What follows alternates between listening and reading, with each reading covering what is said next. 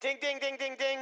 Welcome to Talking Pictures Trivia, the podcast in which a group of geographically challenged friends explore movies through trivia as an excuse to keep their friendships alive. I'm one of these friends and today's host, Nick, and with me is Tom and KJ. Great to have you back as always. Additionally, joining us as a guest for this episode is Pat.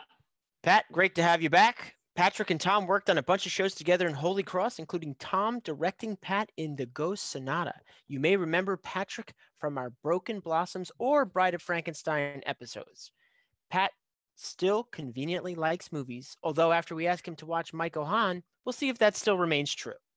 For those joining us for the first time, we start off each episode with a movie quiz, which consists of 2 rounds of 3 questions to determine who will earn today's trivia crown.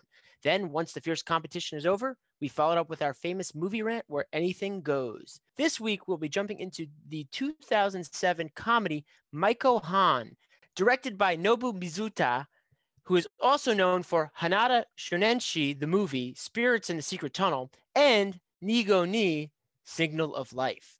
Other movies in Japan in 2007 include Dororo, a manga-based movie, and 2 nominees for Best Picture, Clint Eastwood's Letter from Iwo Jima and Scorsese's The Departed. KJ will be in the quizzer seat today. How would you describe Michael Hahn? In Michael Hahn, we follow Kimihiko's quest to play strip baseball with Maiko. Maiko are geisha in training.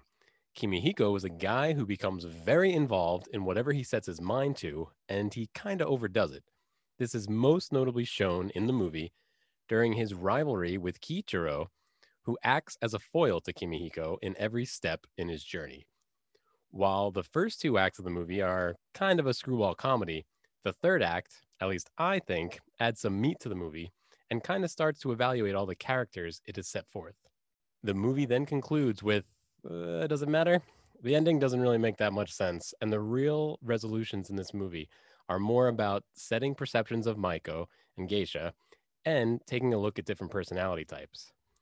This was one of those movies I found while looking for smaller international films.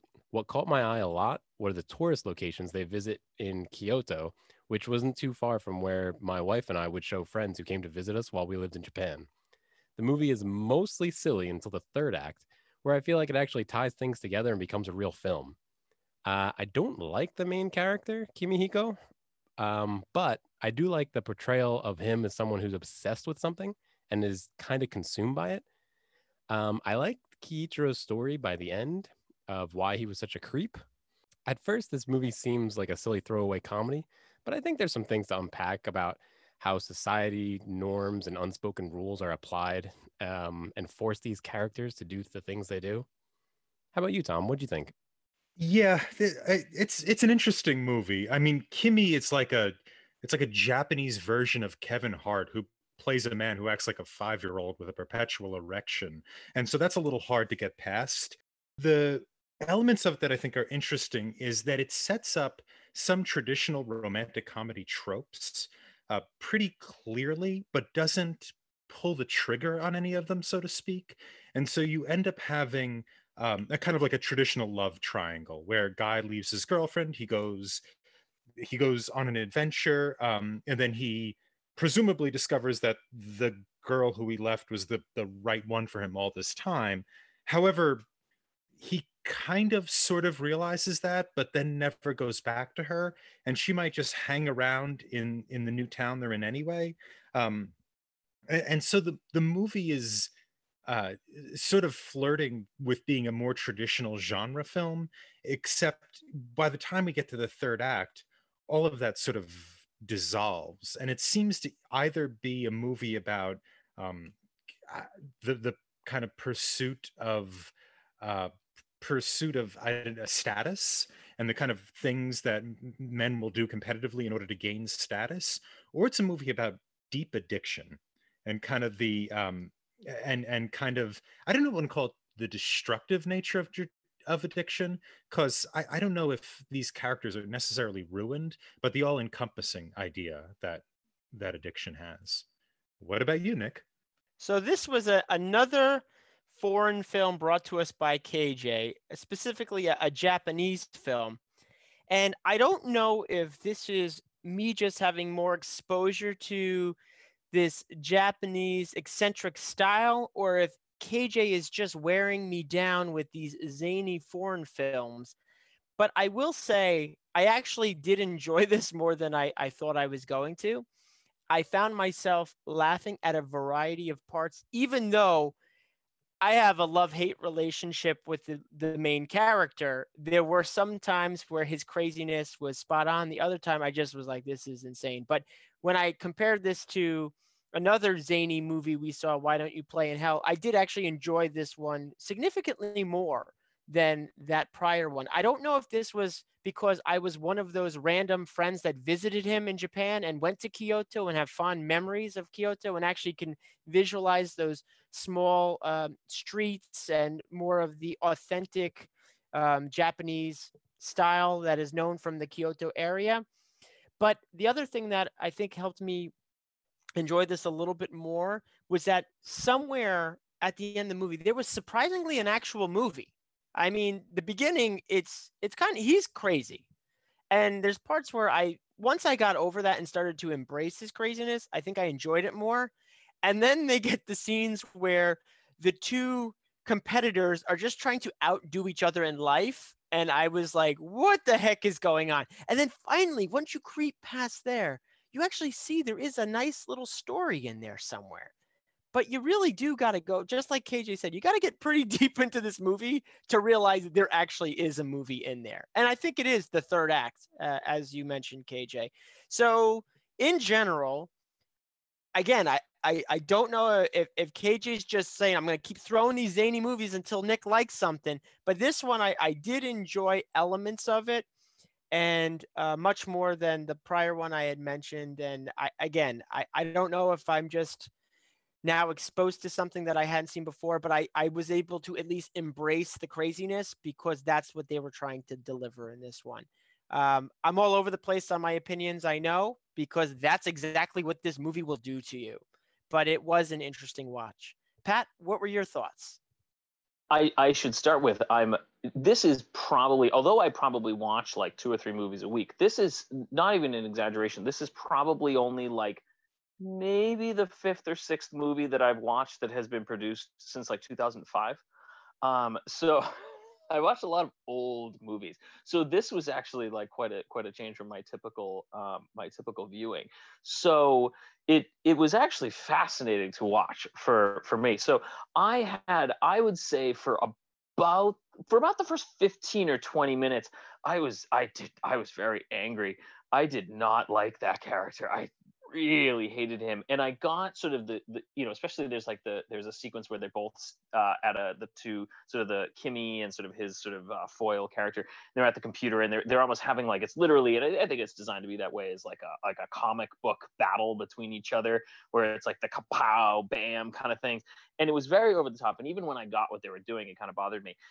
But the moment where I shifted and I thought, actually, you know what, I'm gonna watch this and have total fun with it, was the musical number. The musical number is awesome. That thing sets the rest of the film in motion. And I actually, once that thing happened, I went, oh, this is fun. Like, this is actually like really entertaining. And I actually really watched it. And I kind of rode that for about an hour or so. There was kind of a lull about the middle, and I think it's right where it kind of shifts from being a totally zany movie into trying to be a more serious movie.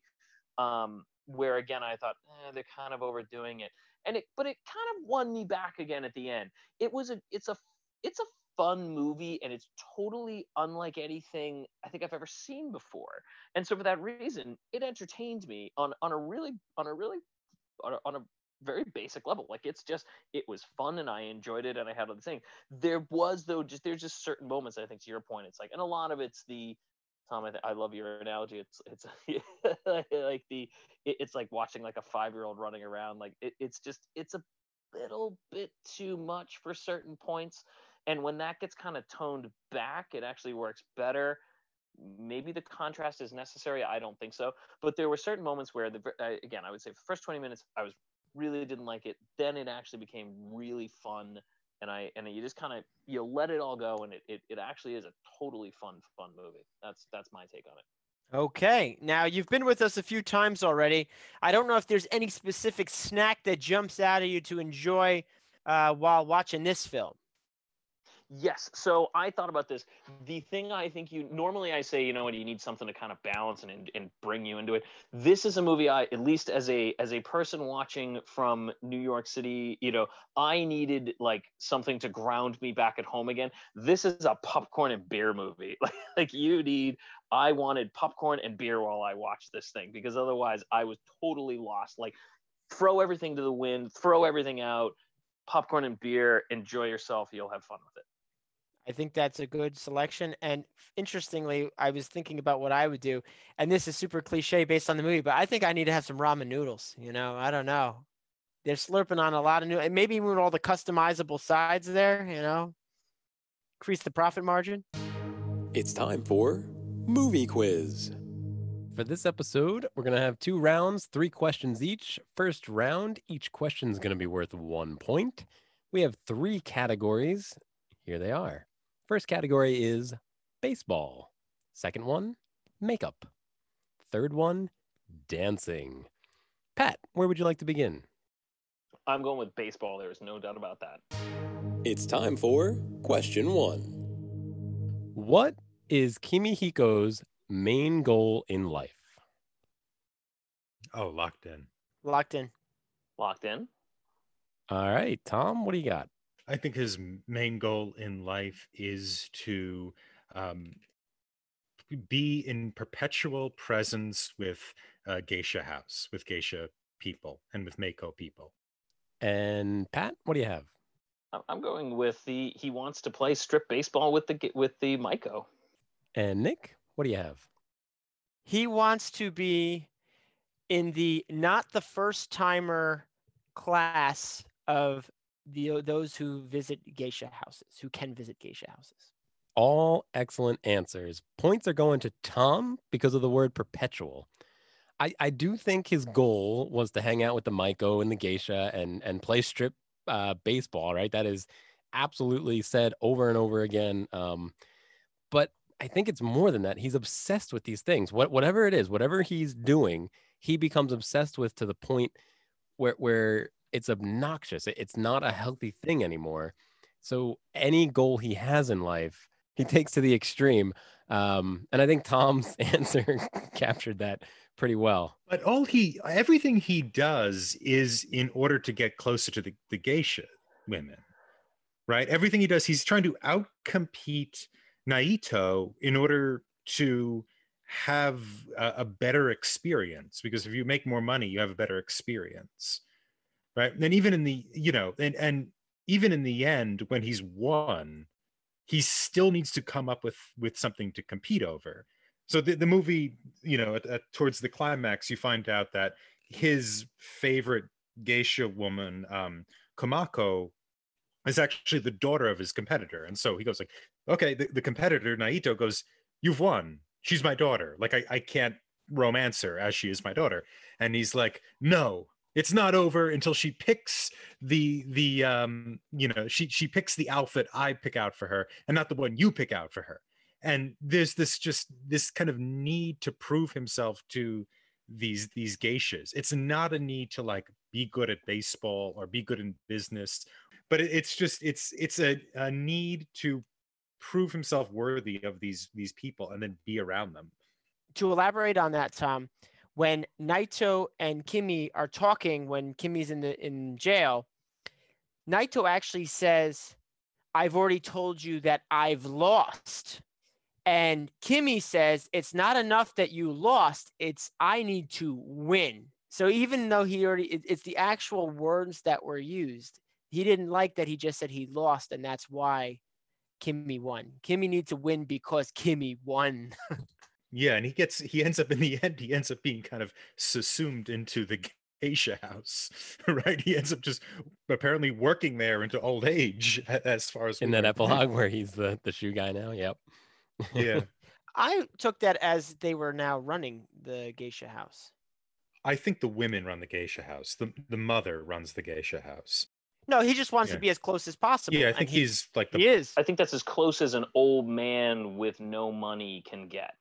Mhm. Like is to work there, and there's sort of a cyclical. I think it kind of references it throughout the film. There's sort of like a cyclical nature to this whole thing, where like, yeah, he's working there at the end, and he's obviously referencing that. There's a great scene, which again I thought was quite fun, where they have actually, like, at the beginning, I think he runs through the streets and he starts yelling, looking for like his class or something. And there's a scene maybe an hour and 30 minutes in where the same thing happens again. There's like another kid running through the class. So I always took that to mean a little bit of like the cyclical nature of this whole situation, with like a younger kid falling in love with these older women and then kind of continuing to follow it through. And it would have been a great thing, which I don't know if they actually did, but I actually, now that I think about it, did they actually have something that looks like the kid who was running around the place is like the one who's going into the place at the very end when he says you need to go, to the hospital? Like that. It's the same character. Yeah, if it's the same character as the kid. Same character, because he was running around saying boys, like same thing that Kimmy was doing earlier. Yeah. And he actually runs by the two of them when Kimmy sees his ex-girlfriend on the bridge. That is the same boy who went by. I didn't realize that. If that's the same kid that they had effectively show up at the end of the film, that would have been clever. That would have been and I'm actually, now that I think about it, I wish I'd gone back and looked at that, because I bet that's what they did. It is. The way I looked at it also is like, the whole thing with like the three different, because he does a whole bunch of different jobs, as we mentioned, like throughout the whole thing. I think it's a little bit of a play, which I don't know if this is something in Eastern philosophy as well, but I thought at least they're pulling from Western philosophy as well. Because like there's a theory of happiness that exists within, I think it's Plato, and they look at three different ways that a person can be happy, and how none of those things actually lead you to happiness. And the three things are supposed to be money, power, and fame. And so he does try to achieve all of those three things. He tries to get all the money, and he tries to become very wealthy in order to get into the place. And then he tries to become famous as a baseball player. And then he tries to become powerful as the mayor.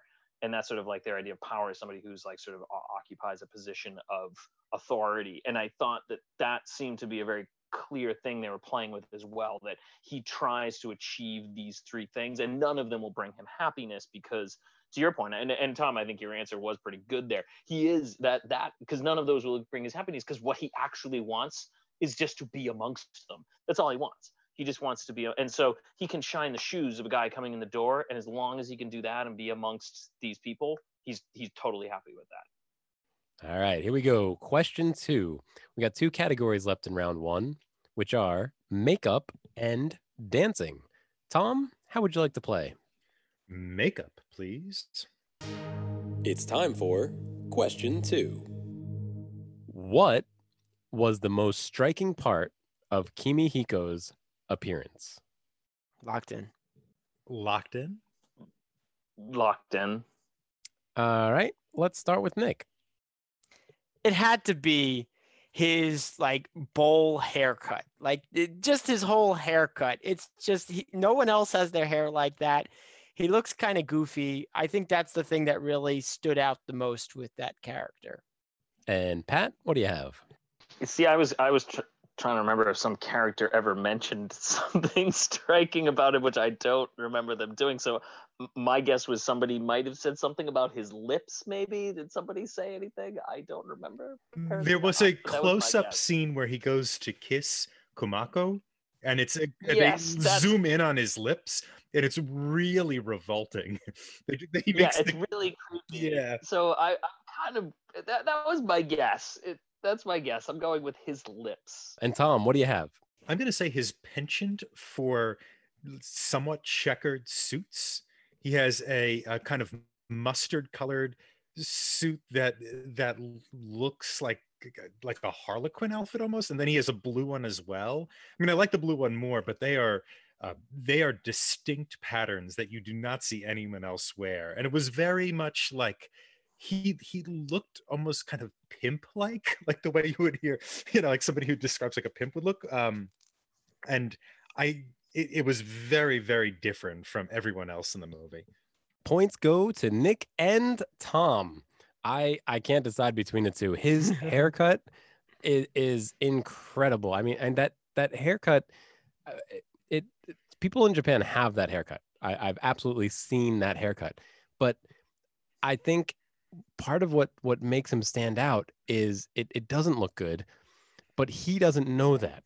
He doesn't know that he doesn't fit in. And the suits, right? He starts with one suit that looks completely out of place. And it's not just out of place anywhere, it's really out of place in Japan. In Japan, everybody wants to look like the same rock. You don't want to stand out. You don't want to be taller. You don't want to be, but his first suit, he stands out a lot. And then when he gets to choose a suit because he's going to spend a lot of money on it, he picks another one that, again, it just stands out as he's out there, and he has no idea that this is going against the social norms. And I think a lot of his character traits, a lot of his obnoxious character traits, he doesn't realize he's being obnoxious. How did you guys feel about Kimihiko? Okay, we're gonna have a lot of thoughts. Oh, God. So he was nominated. Oh, okay. the actor was nominated for Japan's version of an Oscar for that role. I saw that. So I'm going to do the generous thing and say there is a cultural translation problem for us watching this movie. It was just in terms of the performance. I mean, he's playing a fool, and I don't mean like he's foolish. It's like he's playing that character type, like almost like a Harlequin type, who is who's kind of falling all over himself, who is unable to handle himself around attractive women, things like that. But he's also the lead, so it's like the camera has put the Harlequin in the role of the romantic comedy lead. It's like like Kevin Hart is playing Tom Hanks, and so that was my response to that. But I imagine that style of humor works well within that culture, and we're just not picking it up because it was really rough to watch him. Well, that's one of the things I was saying even in my intro. I don't know if I'm just becoming more accustomed to the very fast-paced, very active, mobile, like kind of humor that we also saw in the prior movie I mentioned, Why Don't You Play in Hell? Of course, totally different theme. Here, I thought they really leaned into it, though. Like, it wasn't supposed to be something else. This is what it was. It was supposed to be some crazy, I don't use the word zany that often. I'm using it a lot with this movie. My other thought is, we also maybe don't know the background of this actor. I don't know if he is this type of comedian or if this is kind of his style or his shtick, or if this is a one-off. I looked quickly and he does seem to be like quite the working actor. And one of the things I thought about when we say lost in translation, it made me think of, let's say, Jim Carrey's role in Ace Ventura. Okay. He's a zany, weird guy with crazy haircut, different motions, walks weird. Is that an equivalent of what this guy does or what they're trying to portray? Because I can imagine if they watch that movie, they may say, what is this guy up to? So I found that interesting. However, with this movie versus the last one that I mentioned from Japan, I also leaned into it. I was like, okay, I get it. This is what they're doing.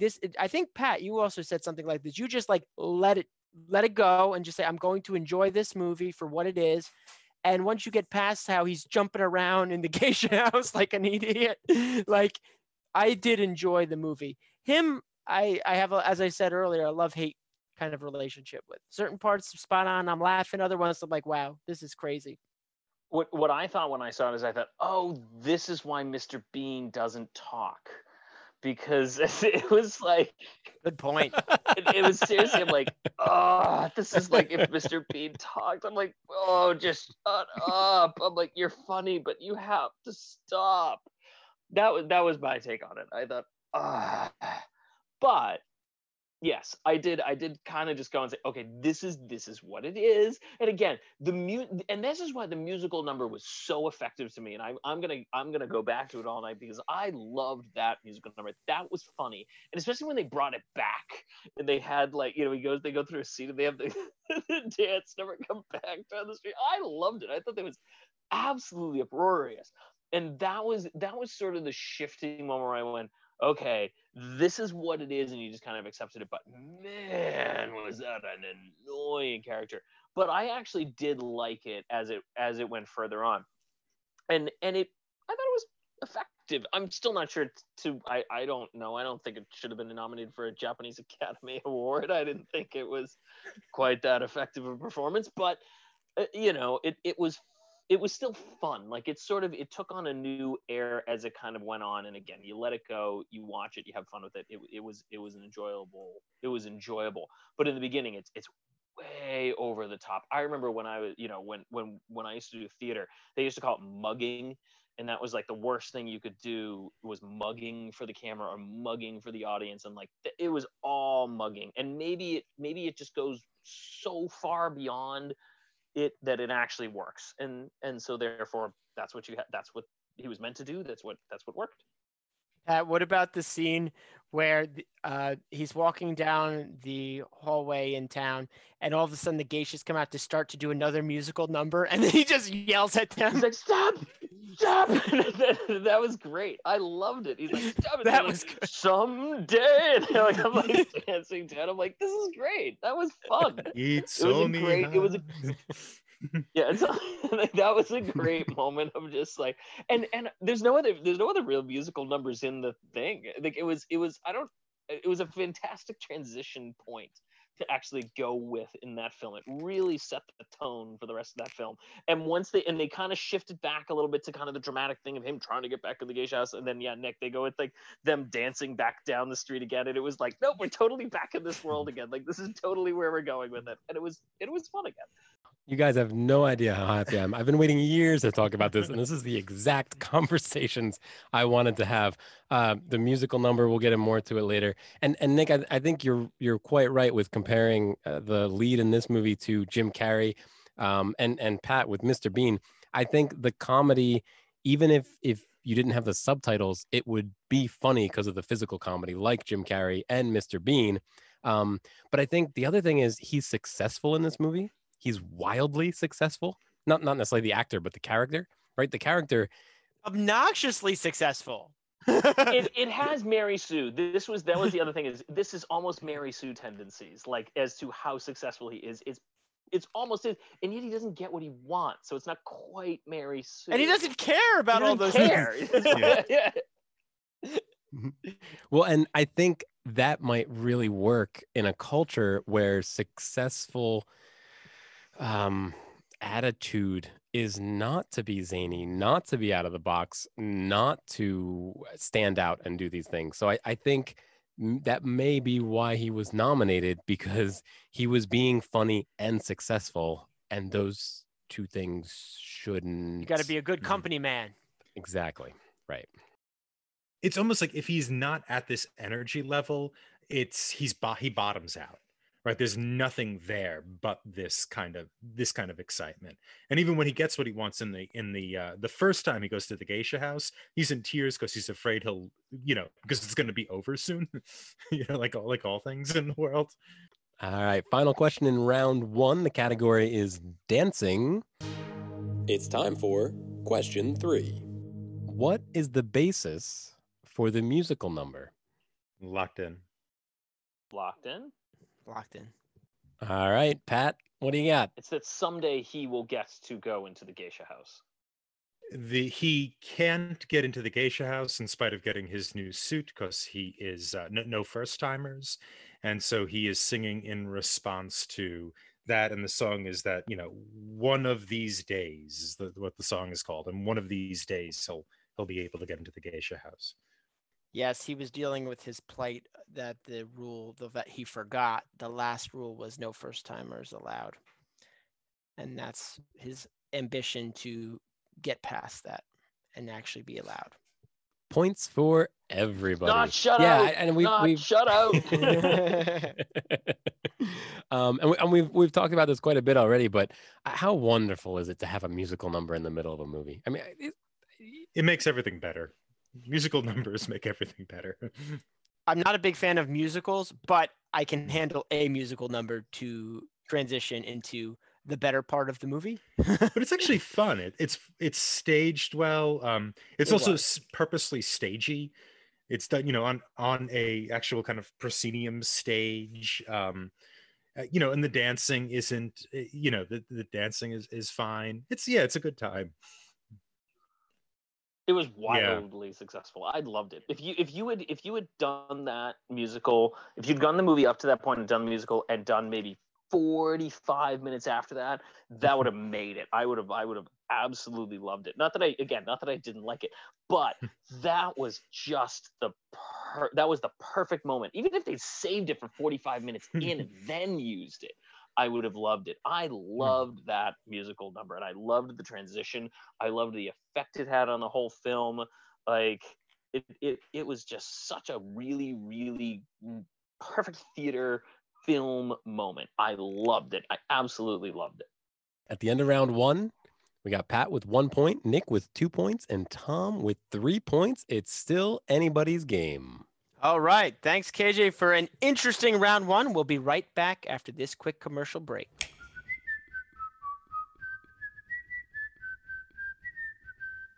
It's time for Guess That Song, Whistling Edition. I'll whistle a song, and you guess what it is. Here we go.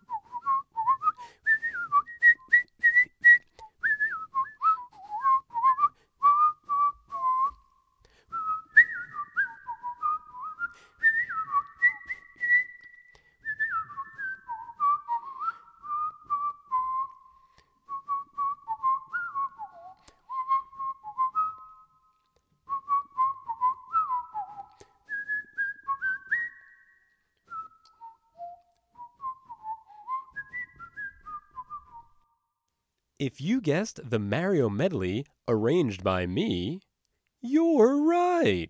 And we're back. KJ, what do you have in store for us now? Round 2, we're going to have 3 questions, 2 points each, and I'd like to end with the final category. So, Nick, would you like exclusive or geisha games? Let's start off with geisha games. It's time for question 4. This is going to be an around the table question where we're going to go around the table. There aren't too many answers. If we get them all, everybody will get points. What are all the things Kimihiko competes with Kiichiro Naito for? I'm going to start with the easy one, and that is to be a famous baseball star so he can frequent geisha houses? He competes with him to be mayor.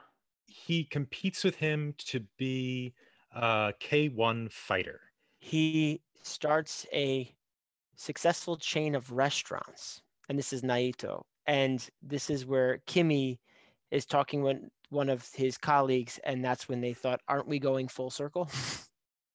He competes with him over the kimonos. They each pick a kimono, and one of them gets to choose whichever one is the better kimono, or whichever one that she chooses as the kimono to wear. Excellent. And Tom, I got 2 more on my list, but if you guys know more. I know another one. He competes with him to be a movie star.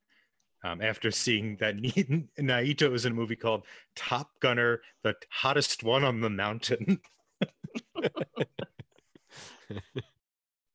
All right. So we'll do points for everybody because you guys went all around. The only other thing I had on my list was Kimi Hiko writes Big Love with the fire as a way to compete and get. Is that really? Is that why he writes that? I didn't think that was a way to. No, I didn't think that was a way to love compete. because he has big love for Komako. It's to show her when she looks out, she's gonna see, oh, he really loves me because he wrote Big Love in flames on the side of a sacred temple grounds. Is that what that scene means? I mean, that's what I assumed it was. Yeah, I assumed that's what it was, but I wouldn't have. Yeah. So one of the things I think this movie actually did pretty well was that Kiichiro Naito was a great foil for Kimihiko, because Kiichiro was not obsessed with things. He was handed everything in life, but he was still wildly successful, but he didn't have to put any effort into it, which was great. It gave Kimihiko a place to bounce off of, a wall to push off of, a joker for Kimihiko's Batman. That whole sequence was insane. When he starts like, I'm just going to be a professional baseball player so I can go to geisha houses more often. And then he actually like becomes a player. And then he becomes a movie star and says, oh yeah, I don't want to go to the games anymore. Like, it's just the whole thing where none of that mattered. It was just, do I have enough so that I can frequent geisha houses? It was actually, it's kind of funny because in the beginning, like, you're just like, this guy's kind of pathetic, but then you kind of buy into what he's doing. But in the end, it's kind of a pathetic existence, but he accomplished so much and it meant so little. My reading of the movie is that it's basically saying men will work incredibly hard in order to impress women. That's the whole incentive behind what men do. But it's not enough it's not enough to impress women. You have to put down other men. Other men have to be lesser. Yeah. It's very tribal mind. It's very monkey brain. Well, I was going to say that in terms of them, them compared to one another, what was also interesting is Naito has an actually arc of development, unlike Kimi. Naito, he goes from being a kind of not a great guy. He sort of mistreats people. He's a bit of a drunk, to somebody who learns what his responsibility is and embraces it. And so his role in the end as mayor kind of makes sense because he's able to say, you are my daughter and I will spend the rest of my life making up for it, and becomes a sympathetic character. Kimi never gets out of what he never grows. He's perpetually 12 years old, even when his hair is gray. Yeah, and when we first meet Naito, we just think he's a jerk because he's a celebrity. We don't realize he's an actual tortured soul. Not that it justifies. But he is also a jerk. Ways. Yeah. Yeah. Not that it justifies his drunken ways. I agree. But there is that other layer that we see later on in the film. But I would argue almost every other character other than Kimi goes through some sort of development. Even his sort of ex-girlfriend character, and I think Tom, you referenced this earlier, is that it seemed almost like the point. What I thought the movie was going to be was that Kimi was going to be obsessed with the geisha, and his ex-girlfriend was going to become a geisha, and then he was going to end up with her, and realized that he could have ended up with her anyway, and there was no need for her to become a geisha, and he never had the need to be obsessed with geishas, and then they were going to run off together. That's what I thought it was going to do, and then it was going to, but it sort of threw all that aside, because that's actually basically, it was like, no, that's not true. Actually, he's just totally obsessed with geisha. It's like, no, his ex-girlfriend meant nothing. That's all gone. We're throwing that out the window. And they actually so he's the only one that never actually changes. He wants what he wants, and it's the exact same thing through the whole movie, and he gets what he wants at the end of it. Whereas everybody else kind of actually changes what they want throughout the film, and what they're looking for alters, and there's actually some growth and development. And it's almost got a Confederacy of Dunces feel to it at that point, where it's like in Confederacy of Dunces, every single character wants what they want through the whole thing, and they end up with exactly what they want at the end of it. And that's what this dude is. He wants exactly what he wants at the beginning. He ends up with the end of it, and that's it. Nothing changes. Everybody else kind of goes through arcs and flows, and he doesn't. It's actually like a... No, I was saying this movie doesn't hide that at all, even from the beginning.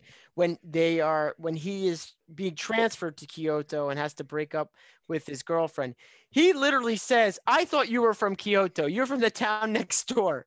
And he says he felt so betrayed, like it had nothing to do. And he's very blunt. And one of my favorite lines from this movie early on, which is when I kind of like turned around to start liking some of the things he did, was he's breaking up with her. He's like, "If you cry, it's over." And of course they're breaking up. The woman's gonna cry. It's like, Yeah. What's interesting too is it's not only does Naito go through an arc development, everybody seems to, like you mentioned, Pat. And so you have, like, he's not just a foil for Naito, which is, he's obviously the foil for him. He's kind of the foil for a lot of these characters, right? A lot of these characters are kind of seeing themselves. Even Kumako, who she has a scar on her head. She's cut herself with the scissors because the person who she thought she was romantically interested in rejected her. And she cut herself because she didn't want to be a geisha when she was a younger woman. And she sort of through the movie learns to deal with that and kind of develops from there. And even Fujiko, the girlfriend, even she goes through this kind of major transition process. And so it's almost like he's this kind of unchanging fixed point around which everybody else navigates. All right, next question. The category is House Rules. It's time for question 5. What are the reasons the geisha houses won't let Kimihiko in? And what reasons is Kimihiko not able to get into the geisha houses? We're going to go around the table again. There's not too many, so if we hit them all, points for everybody. Let's start with Nick. I'm going to go with the obvious one that has come up in the fact that no first-timers are allowed. No first-timers. Pat? He says they might need to buy like fancy drinks, so he needs to have enough money to buy drinks. Yes, he needs money. Tom? His outfit is falling apart, and so he needs to buy a nicer outfit. A nicer outfit. Great. So I have 2 more on my list, which kind of are the trickier ones. If anybody's got it, throw it out there. I think I have one. I hope. Oh, did you beat me, Pat? Did you? No, I have nothing. I was hoping you had nothing. Yeah, the one I have is that we have to protect the privacy of our clients, right? And so that our clients can be comfortable, we can't let people without reference into the geisha house. They have to have reference. I agree, but that's an extension of the no first timers. That's the reason for the no first timers. What do you have, Nick? Oh, I didn't. I just want to know. At this point, there's less I'm glad answers at than least people. I'm not the only one. We all get points? Let me think. Yeah, no, the closed one was my other one, which got covered. Oh, I got it. I know what it is. boom. They inspect his shoes, and he is sick with an ulcer. That's why he can't go in. Yes, they notice he has an There it ulcer is. by his shoes. Cannot go in. But that wasn't the same sequence. But it's or a reason Kimihiko is not able to get into the You threw me off because you said the signs. There's one more sign. I'm not The gonna. ulcer one, I knew too. The ulcer one. Oh, I have it. I think I have it. Does this Tom, you I already said got the the ulcer point. one earlier today. Oh, No, go for it, Tom. Okay, What do you got? No, go. I was gonna. I was going to say he needs to make money for his boss. Does that count? The last one I have is money related, but at first he says he needs money to get in, but then he needs more money in case the Maiko or Geisha want to go out on town. But that's what After Pat that. said. Well, that was what I That's it, thought. I thought it drinks. was related to the drinks. Yeah, I thought the vacation went out of the town. But Yeah. it's the same thing. Okay, no, if Pat said more money, then the other one is money to get in. Well, Like, I said they he needed brought up money in money to case they stay wanted twice. drinks, because I thought I was equating that to. Yep. Yeah. Yep. There were two there because he went to the He ATM did. twice. But So points to Pat to keep the points even. Yes.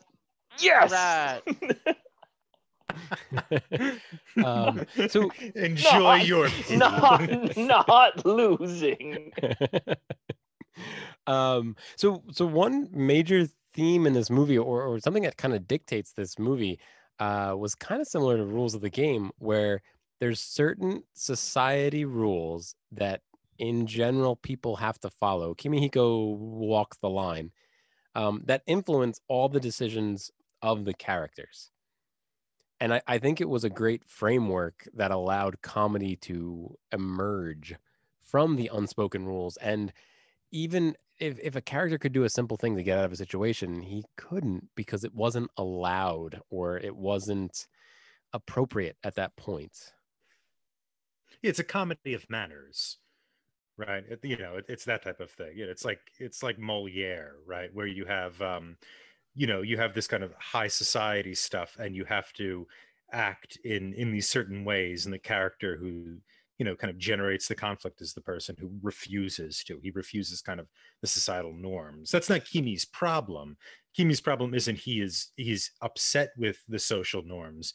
His problem is he's so blissfully unaware of himself that he can't he can't seem to integrate, even though oddly enough he does. He sort of dominates. That's actually great. I never even thought about that. You're right. It's comedy of manners. It's almost like Amadeus, but Amadeus is successful because he's wildly good at what he does, and so it doesn't matter that he's a total societal buffoon. Everyone just is going to dote on this man, whereas this guy's Lord knows why he's successful at all, because he's totally all over the place. He's like an Amadeus mixed with Forrest Gump. It's fantastic. Like, never thought about that. Great, that's great. I just felt like adding accessories to the ramen. Yeah. no, but even the boss, the guy, what is it? Damn straight, the boss. tagline. Who I Okay. also I'm love. straight. I love that boss. Whoever that actor Yeah. is great. Well, the boss says, like when he's specifically when he introduces Kimi introduces the idea of a baseball team, he's like, it is crazy and he's crazy, but I've learned in business you get some good ideas from crazy people like him. That really spells it all out right then and there. And the other crazy thing about this film is he breaks away from the mold so much, yet his one passion is one of the most traditional pastimes in the country. And the movie itself almost I don't want to say pokes fun at it, but talk about cultural divide. First, when we hear the allure of a geisha, if you didn't exactly know what that was all about, you would have thought it was a little bit more risque. But it's really just a different form of entertainment where it sounds like you're going to the red light district. So they even poke fun at it in this movie when the ex-girlfriend says she wants to train to be a geisha, and she even thought that they were entertaining to another level. And they're like, no, we're not street workers. We entertain. So that's another interesting element talking about culture. And even the most risque thing he thinks they do is the strip baseball. And they go, no, we don't strip. You strip. And We take a sip. Yeah, we take a sip and you strip. And I'm like, oh, this is totally not what anybody His thought life this was. accomplishment right there, Yeah. Pat. Totally worthless. Yeah, and it's odd because that's what he wants more than anything else. That's the geisha activity he In wants the to do more world. than anything else in the world. And he doesn't even know what it is, right? But I love the idea that he's totally He doesn't rejecting know. all cultural norms, and yet he's obsessed with this totally traditional element of Mhm. cultural art. That's Mm-hmm. That's great. Final question of the night. The category is opening the kimono. It's time for question 6. Of the 4 main characters in this movie, whose story is the most tragic? Kimihiko's, Kiichiro's, Komafuji-san's, or Komako's? I'm going to lock in. Locked in. Yeah, I'll lock in. All right, Tom, what do you have? I'm going to say Komako. And I'll do this by comparison to bring this out. It would seem, based upon my reading of the film, that Kimi would have the kind of tragic story because he doesn't develop. He doesn't grow up or become another person, which is sort of, the beauty of life is that we get to grow and become new people. And he doesn't have that. However, he ends in a place of utter joy. He gets what he wants more fully than it appears any other character does. So I think to call it tragic would be to really kind of enforce my worldview on him. And I don't think he feels his situation as tragic. I think Komako has more of the tragic story because she starts by being placed into a position due to her illegitimate birth that she might not want to be in. She's sort of already on the margins of society, and her means of getting back into society, into respectability, and to have some kind of financial and cultural power is via the geisha house. So her position there is not one which she can trade in for something else, because she has a kind of marginal status. And even there, her relationship with the geisha house, we see, despite her talent, is very very tenuous. She ends up scarring herself, scarring her face as a young woman before she's introduced, because she wants to kind of get out of this place, and she can't. Despite the scar, she can't get out of there. Then her next mode of, I don't want to call it escape, because I think she maybe comes to terms with being a geisha, but her next step in life is to get married to Kimi, which is accepted but doesn't seem to be particularly pleasant. And it also doesn't seem to happen. I mean, we're not entirely sure, but in the end scene, she isn't wearing the red kimono that Kimi gets. She's wearing the blue one that her father gets, which I think is an indication that her and Kimi are not going down the aisle together. And even though she's smiling at the end and appears happy, vis-a-vis the other characters, she seems to have had she seems to have had the fewest options, while the other characters do have a lot of freedom in order to do what they want. And basically, they, for the most part, seem to get what they want. So I agree she had the fewest options, and she did not capitalize on a closet scene that really could have explored those few options. And also, just to clarify, Kimihiko is her husband, and what that means is he just pays for everything for her. There's no ceremony. That was they're part of not my married. rebuttal, KJ. Oh, my stepping on a rebuttal? All right. Yeah. Wait, it's not a literal husband? No, it just means you pay for everything sponsor. they have. Yeah. It's a sponsor. Oh. But that's okay. Nick, what do you have?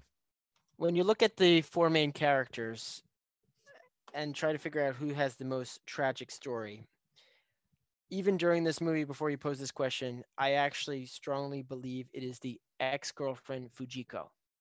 So she is heartbroken when her boyfriend leaves her, a somewhat reasonable, actual, real person, to pursue this crazy dream of just going to geisha houses. So he has a legitimate relationship gone. And she has a little bit of a breakdown. She's literally calling him multiple times on a juice box, okay? Not a cell phone, a juice box, okay? Then she decides, he was so crazy and went to Kyoto. I'm going to go to Kyoto. And even though I'm way older than the normal age for training, I'm going to start training to become a geisha. This just seems like a great idea. Is she going to win him back? Is she not? The objective there is still kind of inconclusive. So she moves her whole life down there to go down this path. And even then, what does she actually get in the end? She becomes a Maiko. She's in the training. She actually crossed paths with this person who left her just to go to geisha houses. He doesn't even recognize her at first. And then they have this chance encounter when she finally says, you know what, enough of this craziness. I'm going to go back to my real life in Tokyo. And that's when Kimi comes running in again to mess up her life one more time. And she decides to turn around and go back to the geisha house. She is actually with him in character because all the other geishas are fighting the new laws that are coming. He still doesn't recognize her until she demands that he calls his ex-girlfriend, who he was reminiscing about just because of one quick motion, which would have clearly went out of his mind the next day, and finds out it's her. And even then, she doesn't get what she wants. She says, if you're so committed to my elder sister, go with her. So in the end, she gets sucked back into a life she had never dreamed of, and she really has nothing fulfilling that happens within her path. So I would say Fujiko is definitely the most tragic story. When it comes to some of the other characters, and again, I completely agree that Kimi is one-dimensional and that's all it is. I thought about Naito, the father. Komako, I actually think, considering she had illegitimate birth, her role as a geisha actually was a positive move. She actually would have been on the streets and in worse situation under the normal system there. So I think, considering the hand she was dealt, the trauma she went through as a child, and even when she cut herself, she was only 14 years old. She was still a very young girl, thinking that was their way out of it. I think she actually came around and kind of embraced that lifestyle. So I would say, of all them, Fujiko had the most tragic story. And Pat? All right, so I will start with I've once heard the definition of what is a tragic character.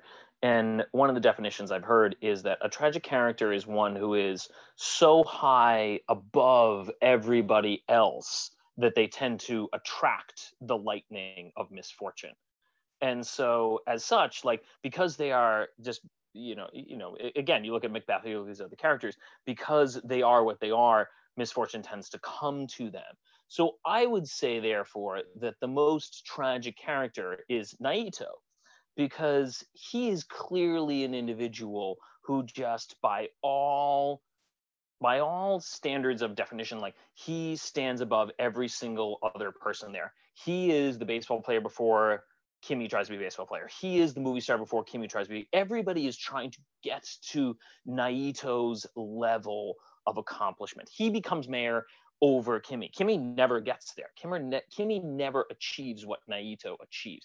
Every character elsewhere, all these other characters, attempt to achieve what Naito achieves, and they cannot do it, because what Naito is just more impressive overall. And yet, what is also important to a tragic character is that they eventually realize that despite their natural inclinations towards greatness, that they are not great, that they have flaws, and that they are subjected to the same things that others are subjected to. And so I think that's the key arc that occurs with that character, is that despite the fact that he is great, despite the fact that he is destined for colossal achievements that nobody else could achieve, he is brought back down to earth by the tragedy of what occurs in his life, which is the fact that he fathered a child at a very young age. And so therefore, all of his great achievements, everything that he did, comes back down to earth, and it comes back to a very human thing, which is, you had a child, you have responsibilities, you must deal with those responsibilities. And so therefore, I think he's the most tragic character, because he's the one who could have done the greatest. He could have catapulted beyond any of these other characters, and yet he comes back down to earth and accepts responsibilities for everything that he's had to deal with throughout the film. All excellent answers. And I'd like to peel them back one by one to add some drama to the episode to see who wins. All right, so Tom, you had said Komako, And I agree. She had a very tragic story. And I think this is really showed when Kimihiko brings her to that common restaurant and she's looking around and she's like, oh, this is normal. People are just coming here and having a meal, whatever it is. And that was pretty tragic, sure. And Nick, you had said Fujiko, kind of because Kimihiko keeps messing up her life at every step of the way. And that was pretty tragic, but Fujiko, like, go do something else. Like, why are you obsessed with the guy that's obsessed with stuff? So points go to Pat because Kiichiro, I liked how you said he started so high and then fell so far. And even though he's successful, none of it matters. And the one thing I never understood, I think he was husband to two of the Maiko or geisha in the geisha house, but his mom runs the house. He's wildly successful. Why is his mom still working? Why doesn't he just pay for it all? She can go enjoy retire. Like, maybe it's a cultural thing, but what? Aren't they done? What do they have to do? Everything he does, he makes like a bazillion. So points to Pat. But I liked how by the end of the movie, you do kind of feel for all the characters. And nobody picked Kimihiko, which I agree. He's so unsympathetic because you just don't like the guy. But he's got a bit of a tragic story too, because no matter what he's doing, he's obsessed with it. He has to keep doing it. It's almost like the Greek guy that had to keep pushing the rock up the hill. Sisyphus. Yeah, Sisyphus. So I really thought this movie did a great job in that last act by creating tragic characters all of a sudden. Yeah, you could say it's kind of Camus-like, right? That's the myth of Sisyphus, is Camus, who's like, what ends up happening in that essay is that Sisyphus learns to love the task. He learns to love doing this thing over and over, and that seems to be the case with Kimi too. And so, I mean, Camus would say that this way of addressing what would be an inherently tragic situation is through a comic outlook, right? And that this is kind of the existential thing. You can make something comedy through disposition as opposed to through circumstance. I would say in response to Kamoko, to Naito, the high character who like falls so low, I think he's much more like a Leontes from Winter's Tale than like a Macbeth, who like eventually gets established. So he's kind of like a great romantic character in the not romantic as a lover or something like that, but in the sense that he has to go through a trial, but he eventually gets what he wants anyway, as opposed to somebody, because he's not ruined in the end, he's still successful, and he does end up coming to terms with the mistake he made. So along those lines, when this question was posed, I actually thought about Kiichiro Naito, if he would be the most tragic. And I'm going to just share why I came to the conclusion he wasn't and why I didn't give it as the answer. Here's a man who accomplished almost everything anyone could ever accomplish. Yes, he had the tragic situation with his daughter, but even at the end of the movie, he comes to terms and his daughter forgives him and actually ends on a positive. That's not a tragic story. He cannot be the most tragic because he actually has resolution. Now, I'm not saying Fujiko is the best answer, but she's the only one who still ends with nothing. Like, she's lost. But needless to say, going back to Naito, I do not think he is the most tragic because he had, aside from a drinking problem along the way to cope with his challenges from his youth, he comes full circle and ends up on top. He had all that stuff, all that success, and now he's on the way to repairing a relationship with his daughter. Now, that doesn't sound like a tragedy to me. It is true. At the end, Komako chooses Kiichiro's kimono, but there's even a sadness in that, isn't there? It's so tragic, KJ. So tragic that he finally got to get the one thing he wanted in life. Such a tragedy. Yeah, but look who was sitting to his right. Like, that's the guy that helped him get Hey, it. I didn't pose the question. You did. I don't think he had the most tragic. I think the girlfriend, she was clueless. No, the points are assigned. You right? won. The points are given, right? Okay, good. So I'm just going to say I was going to pick Fujiko, but you picked it, Yeah. so I had to pick. You can have the same as me. Yeah, you can lock in. No, I can't at that point. I have to better. I have Well, to theoretically, when frame the you're argument, locked in, so. you're locked in. You're locked in. But we never said locked in for that one. Everyone's always locked in. And statistically, if you went with Nick's answer, points wise, I would have presented You a still good would've won. argument. all right. Final points. Nick with 4, Tom with 5, and Pat, congratulations, 7 points on the Kiichiro Naito-san win. Woo. Yay. Yeah. Oh, I get nothing. Come on, let's hear. Yay! Yay! And they rejoiced. Yay. Now, good job, Pat. I'm sure we have a few other thoughts on this movie. We'll be right back to discuss them after this quick commercial break. Talking Pictures Trivia Theater presents a Screaming Lapel Pin production, The Jane of My Youth, a coming-of-age story of young love, read by me, Tom. Chapter 7, The Secret Agent. The entire room glowed green. The small white hands dipped downward. Michael pulled on the ropes, holding him to the chair. He tried to see into the rip in the space, but he could barely make out what appeared to him to be an enormous white and red landscape filled with tall and fat trees. The hands seemed to be attached to long white arms governed by a mind within a small white and black head. Michael couldn't see the details in the head, couldn't see what part of the heads were white and what parts were black. He thought he saw maybe yellow or blonde hair, but he wasn't sure. The green light shot through the room. His eyes watered. Jane maintained her position, but Dr. Mabosa walked towards the tear, his mouth swinging on the hinge of his jaw. My God, they are here, really here. His pale hand levitated into the air, when all at once a loud noise erupted. Michael, Mabosa, and Jane turned to the source of the sound.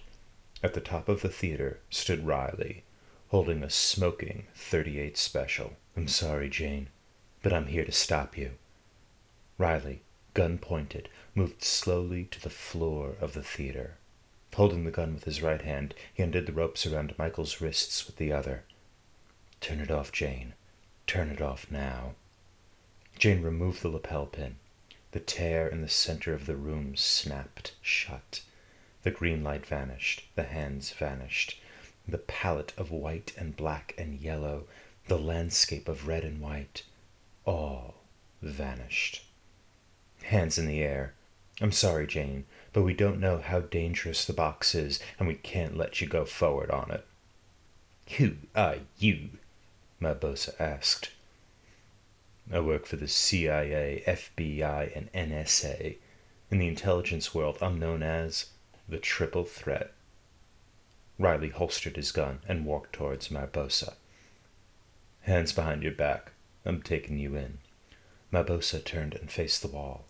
As Riley grabbed Mabosa's wrists, suddenly the tear in the sky reopened, the green light returned, and a small white hand dropped from the middle of the sky, grabbed Riley, and pulled him backward into the opening. All Michael could hear as the white bodies began to drop into the medical theater was Riley screaming for mercy. After a few moments, a single stream of blood began to drip onto the floor, forming a large pool before the 3 still living bodies. This has been a Talking Pictures Theater presentation of a Screaming Lapel Pin production, The Jane of My Youth, a coming-of-age story of young love. This week, Screaming Lapel Pin has on sale the Obobulating Markhor. Boop, boop, boop. Boop, boop, boop. Boop, boop, boop. Boop, boop, boop. Boop, boop, boop. Boop, boop, boop. Pick one up wherever Screaming Lapel Pins are sold. And we're back. It's time for Movie Rent. But so I have a question actually about the ending, like a fact-based question. So what is the significance of the fact that Komako does not pick Kimmy's kimono? Wait, Komako didn't pick Kimmy's kimono? No. The girlfriend guess I missed actually the had colors. the other one, the red one. No, she picks the blue Oh, one. I mixed the colors up then apparently. So I thought like that was a rejection of Kimmy. And then the ex-girlfriend picks the red, right? Because so what happens is before the dance sequence, both women, both Komo and Fujiko, go into the room where the kimonos are spread out. And they both kneel before them. And they both look at each other and they look at the kimonos. Then the scene commences and Naito and Kimmy are sitting there waiting to see which kimono they'll wear. And the ex-girlfriend has the red one and the daughter has the blue one. Doesn't that... Ambiguous at best. Does that mean something? One of the things they mention in the movie are what are they called? Hostess clubs, where you can go to a bar. You walk in, you get assigned a hostess, but it doesn't feel like that. It feels like, oh, you met somebody at the bar. She sits at the table with you and enjoys your conversation. You pay for your drinks, you pay for her drinks. It's surprisingly expensive. And by the end of the night, you feel good because you felt like you successfully went on a date and it just cost you an arm and a leg. The husband idea is kind of the same thing. Your fulfillment is, wow, I'm so successful. I'm able to support this Maiko wife. And everybody knows it. When she walks down the street, she walks with you. Everybody that's in that circle, they know that you're buying her kimonos. You know that you're paying for her meals and but it's paper thin. That's as far as it goes. So I think that's part of the reason Komako chooses Kiichiro's kimono instead of her husband that's not paying for all these things because he can't afford it. So she's not having him as a patron then. I think on paper, again, he's heavily in debt to her because he doesn't have the actual, well, he could have the money, but he says he doesn't have the money to actually be the husband. But in society, he is the husband to. So the last conflict about the kimonos doesn't matter. Yes, it does. The only thing it matters is that Naito understands that he's actually starting to build a connection with his daughter. That's what matters. Oh. That she accepted him because there was two kimonos. Are you going to go with your new husband or are you going to try to repair the relationship with your father?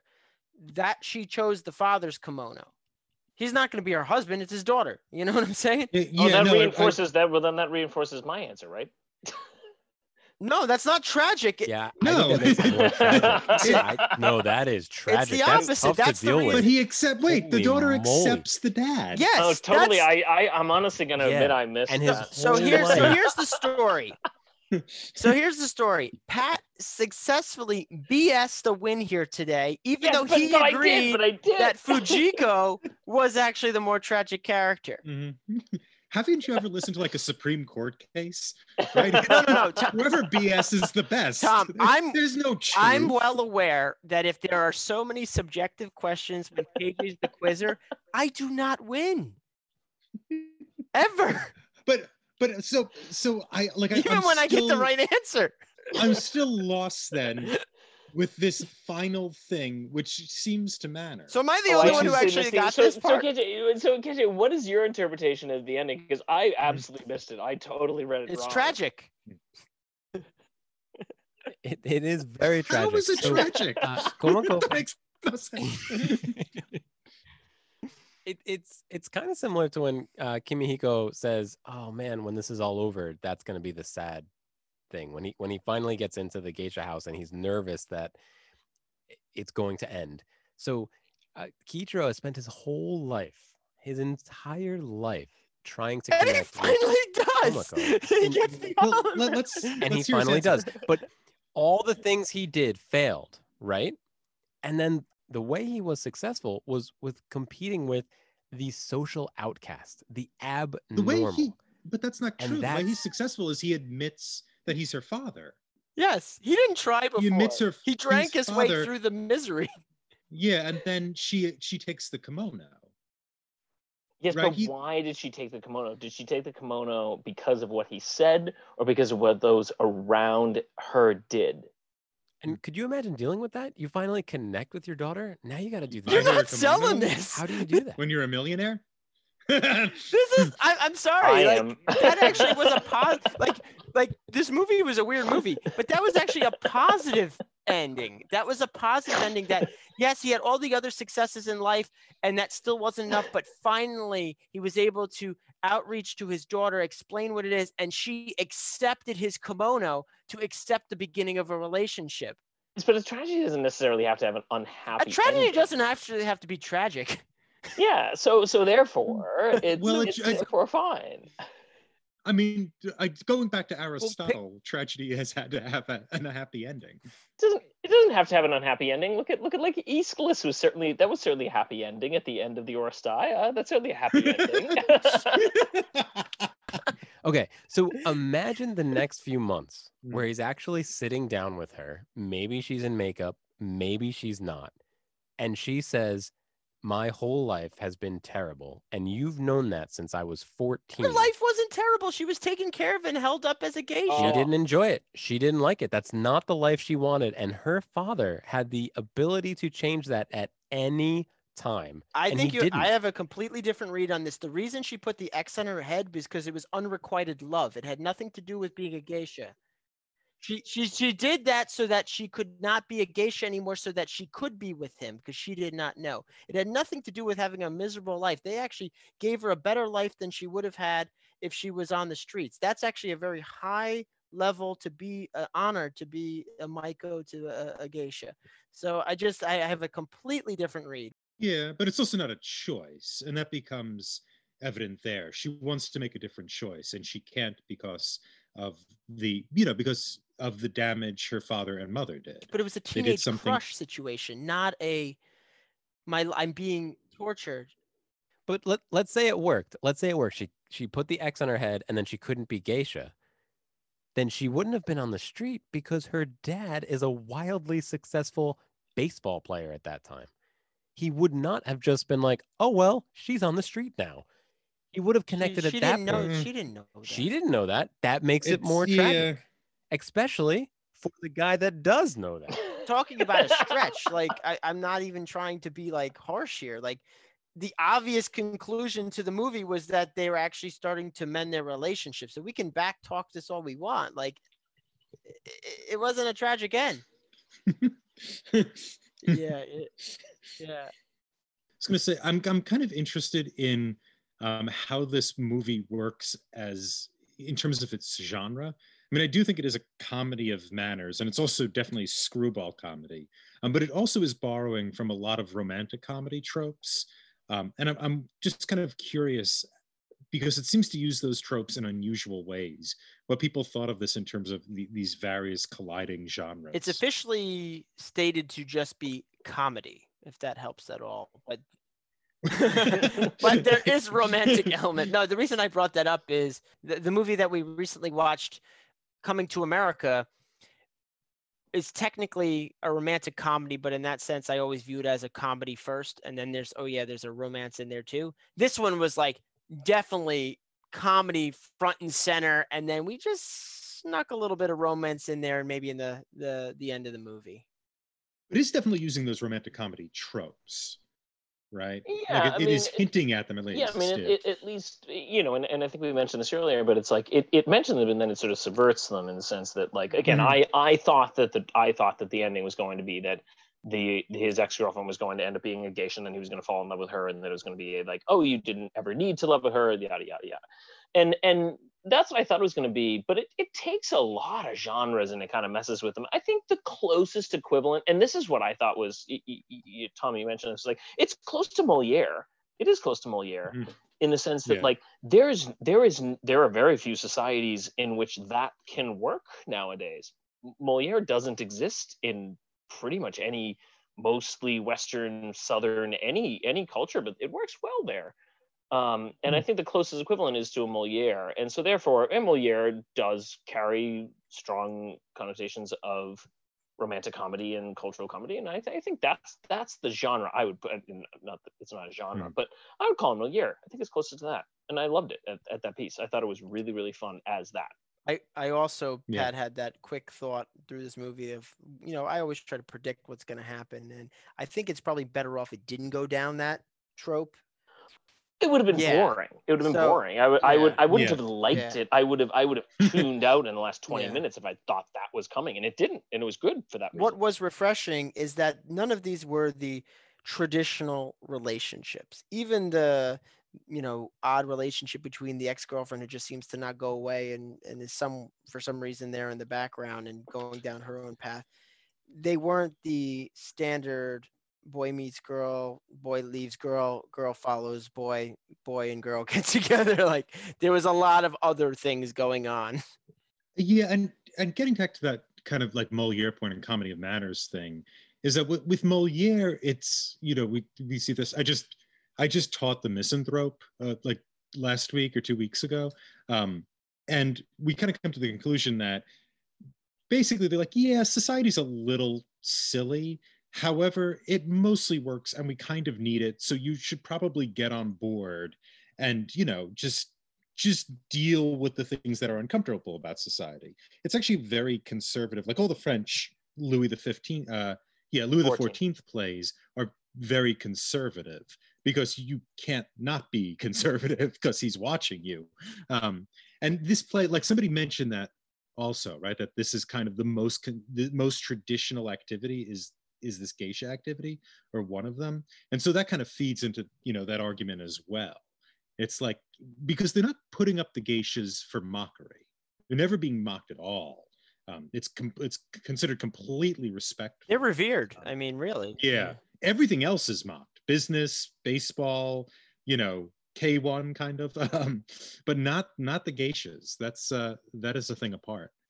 We have discussed a little bit some of the jokes in this movie, but one of the quick jokes that I really enjoyed was when they were in Kiichiro's ramen shop, and Kimi Hiko's there, and they hand him a bowl of ramen, of the noodles, and they say, "Careful, they're hot." But he had just come from a boxing match, and he goes, "It's okay, I have my fighting gloves on." It's real quick. They don't dwell on it, and I really enjoyed a lot of the comedy in this movie. That it's pretty quick. It's not in your face. I should say most of it's obnoxiously in your face. Yeah. Dialogue joke though, not the physical humor. Yep. Yeah. But they also do some smaller jokes. No, I was gonna say it has a quality of like Three Stooges, of and I think I said earlier, like Monty Python. Like it has a physical fastness that doesn't exist in a lot of Western comedy nowadays. I think a lot of that stuff went away in Western comedy in like even the late 90s, early 2000s, like the Naked Gun, and like a lot of that type of comedy seems to have gone, and what replaced it was just like parody in the sense that like it was the like Scary Movie 1, Scary Movie 2, Scary Movie 3, like, and they're not so much comedy as much as they are referential. They reference other movies and therefore they're funny, and that's not good. Whereas some of the Naked Gun movies and Airplane and like those kind of movies, like those are fast, fun moments that, and this had that, I think, in the sense that a lot of Western comedy lost a few years ago. I don't know. I don't think there's any movies that do that nowadays, that have that fast, fun. I said Mr. Bean earlier. Like they don't have that Mr. Bean, Naked Gun, like that quality of comedy doesn't exist in Western cinema anymore. I think it's gone. I don't know. Does anyone disagree with that? No, I was gonna say I agree that this definitely had a fast pace. And the interesting thing about this, I alluded to this in my intro. I don't know if this is just a style of Japanese comedy, because the last movie we saw, Why Don't You Play in Hell, also had a very fast-paced, kind of silly comedy. I don't know if that's a statement on the Japanese style or just a reflection on the movies KJ likes from the Japanese style. So that's That's something I'm not really sure about. And I'm sure he'll bring some more contenders to the table and we'll figure it out over time. Yeah, I mean, I can't I think you're right. There is like that kind of Three Stooges thing to it, where it's very physical. Has anybody seen Ron, the Kurosawa movie? Well, it's a version of King Lear, but so there's the fool in that is doing the type of humor that Kimmy is, and very much in the same like really broad, over the top type thing. And so it might be a particular Japanese style. And I think the person who played the fool was actually a pretty famous pop singer who they brought in to do that type of thing. But that kind of fool, that kind of Harlequin, like comedian, I think it might be something we used to see in like Commedia dell'arte, where you had a lot of that kind of more spoofy, more physical comedy. But I haven't actually watched that much Commedia to really be sure. Let's throw out the idea that like the fool in Commedia dell'arte, the whole point of the fool is supposed to be that they show those in power that what they're asking, what they do is silly and stupid. Yeah. Is the point of Kimmy supposed to be that he shows those in power, who basically are the people watching, because those are the people who have money and power and fame, that they are foolish for pursuing what they are going after. Like if he is the fool, because there are no fools really for the most part in the film, or the people in power, are they supposed to be the people watching? Is that the point? I don't know. I don't think it judges his boss. I don't think it judges the. Yeah, that's a good point. Yeah, it doesn't. You're right. It's totally true. It's. I actually love the boss. I think the boss is great. Yeah, it's actually the big boss. Totally Boss. wrong. Yeah, totally damn wrong. Straight. Yeah, he's great. Totally wrong. I'd throw it out there, but you're right. Totally wrong. I do think you're right. It's like that type of fool in Lear and in like the Harlequin character. They kind of and also like Roman comedy does this too. They sort of, the rich guy or the guy with power who's trying to usually get like the young woman or something like that, they reveal them to be idiots, right? So the fool is like the person who's a truth sayer, and that's why they're a fool. That's why they're allowed to be truth sayers, because they're dismissed.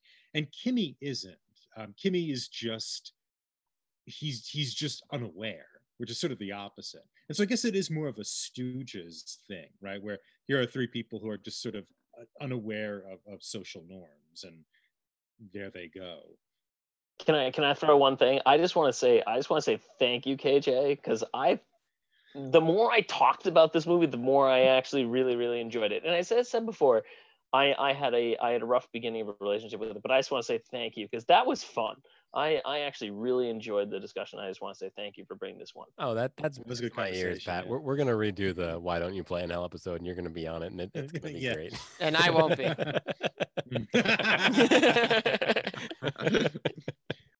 So, of course, I got to get to the root of this movie. But no, one of the things I actually, just like you enjoyed some subtle lines and all that, there was a scene in the movie where they start the baseball team and everyone's eating their cup of noodles in the stadium.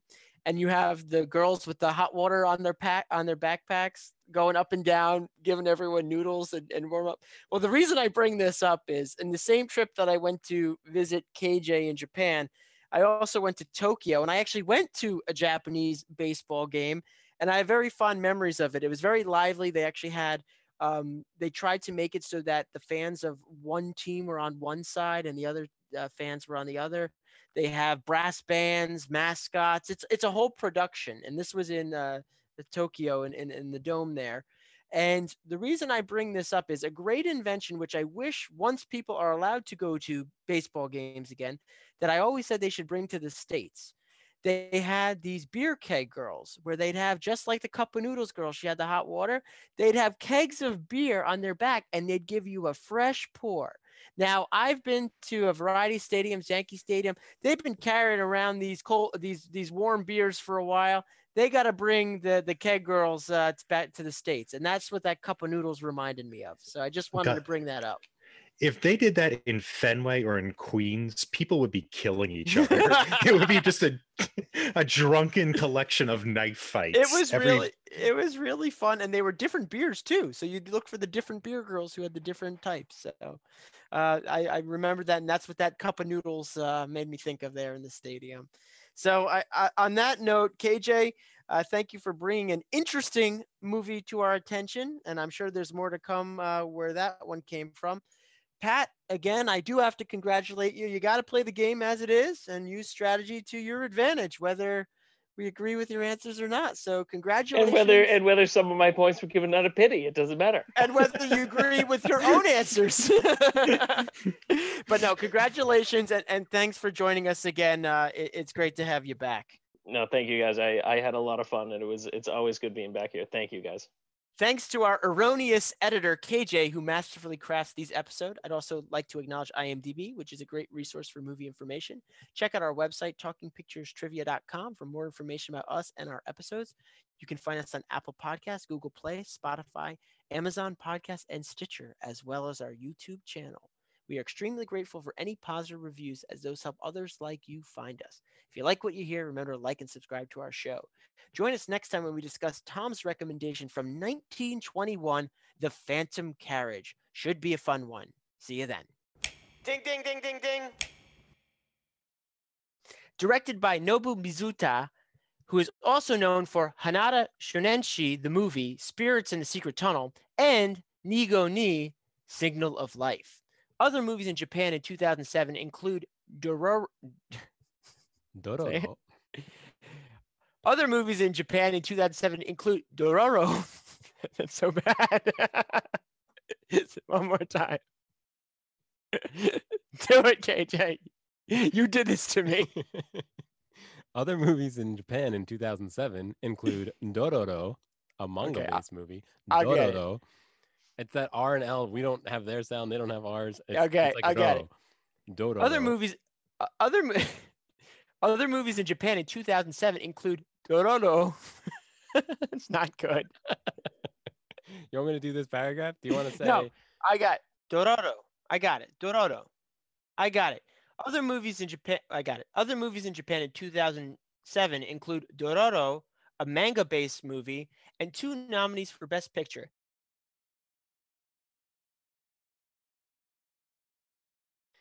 But I think it's more than that. He's obsessed with these things. Whatever it is, whatever he's doing, he becomes obsessed with to the point where it's obnoxious. It's not a healthy thing anymore.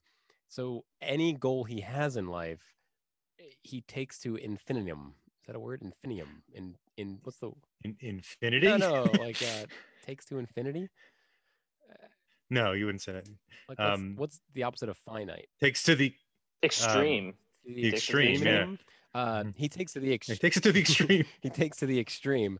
And I think Tom's answer captured that pretty well. This question's subjective, guys. Sell it. Congratulations, Tom. Sell it.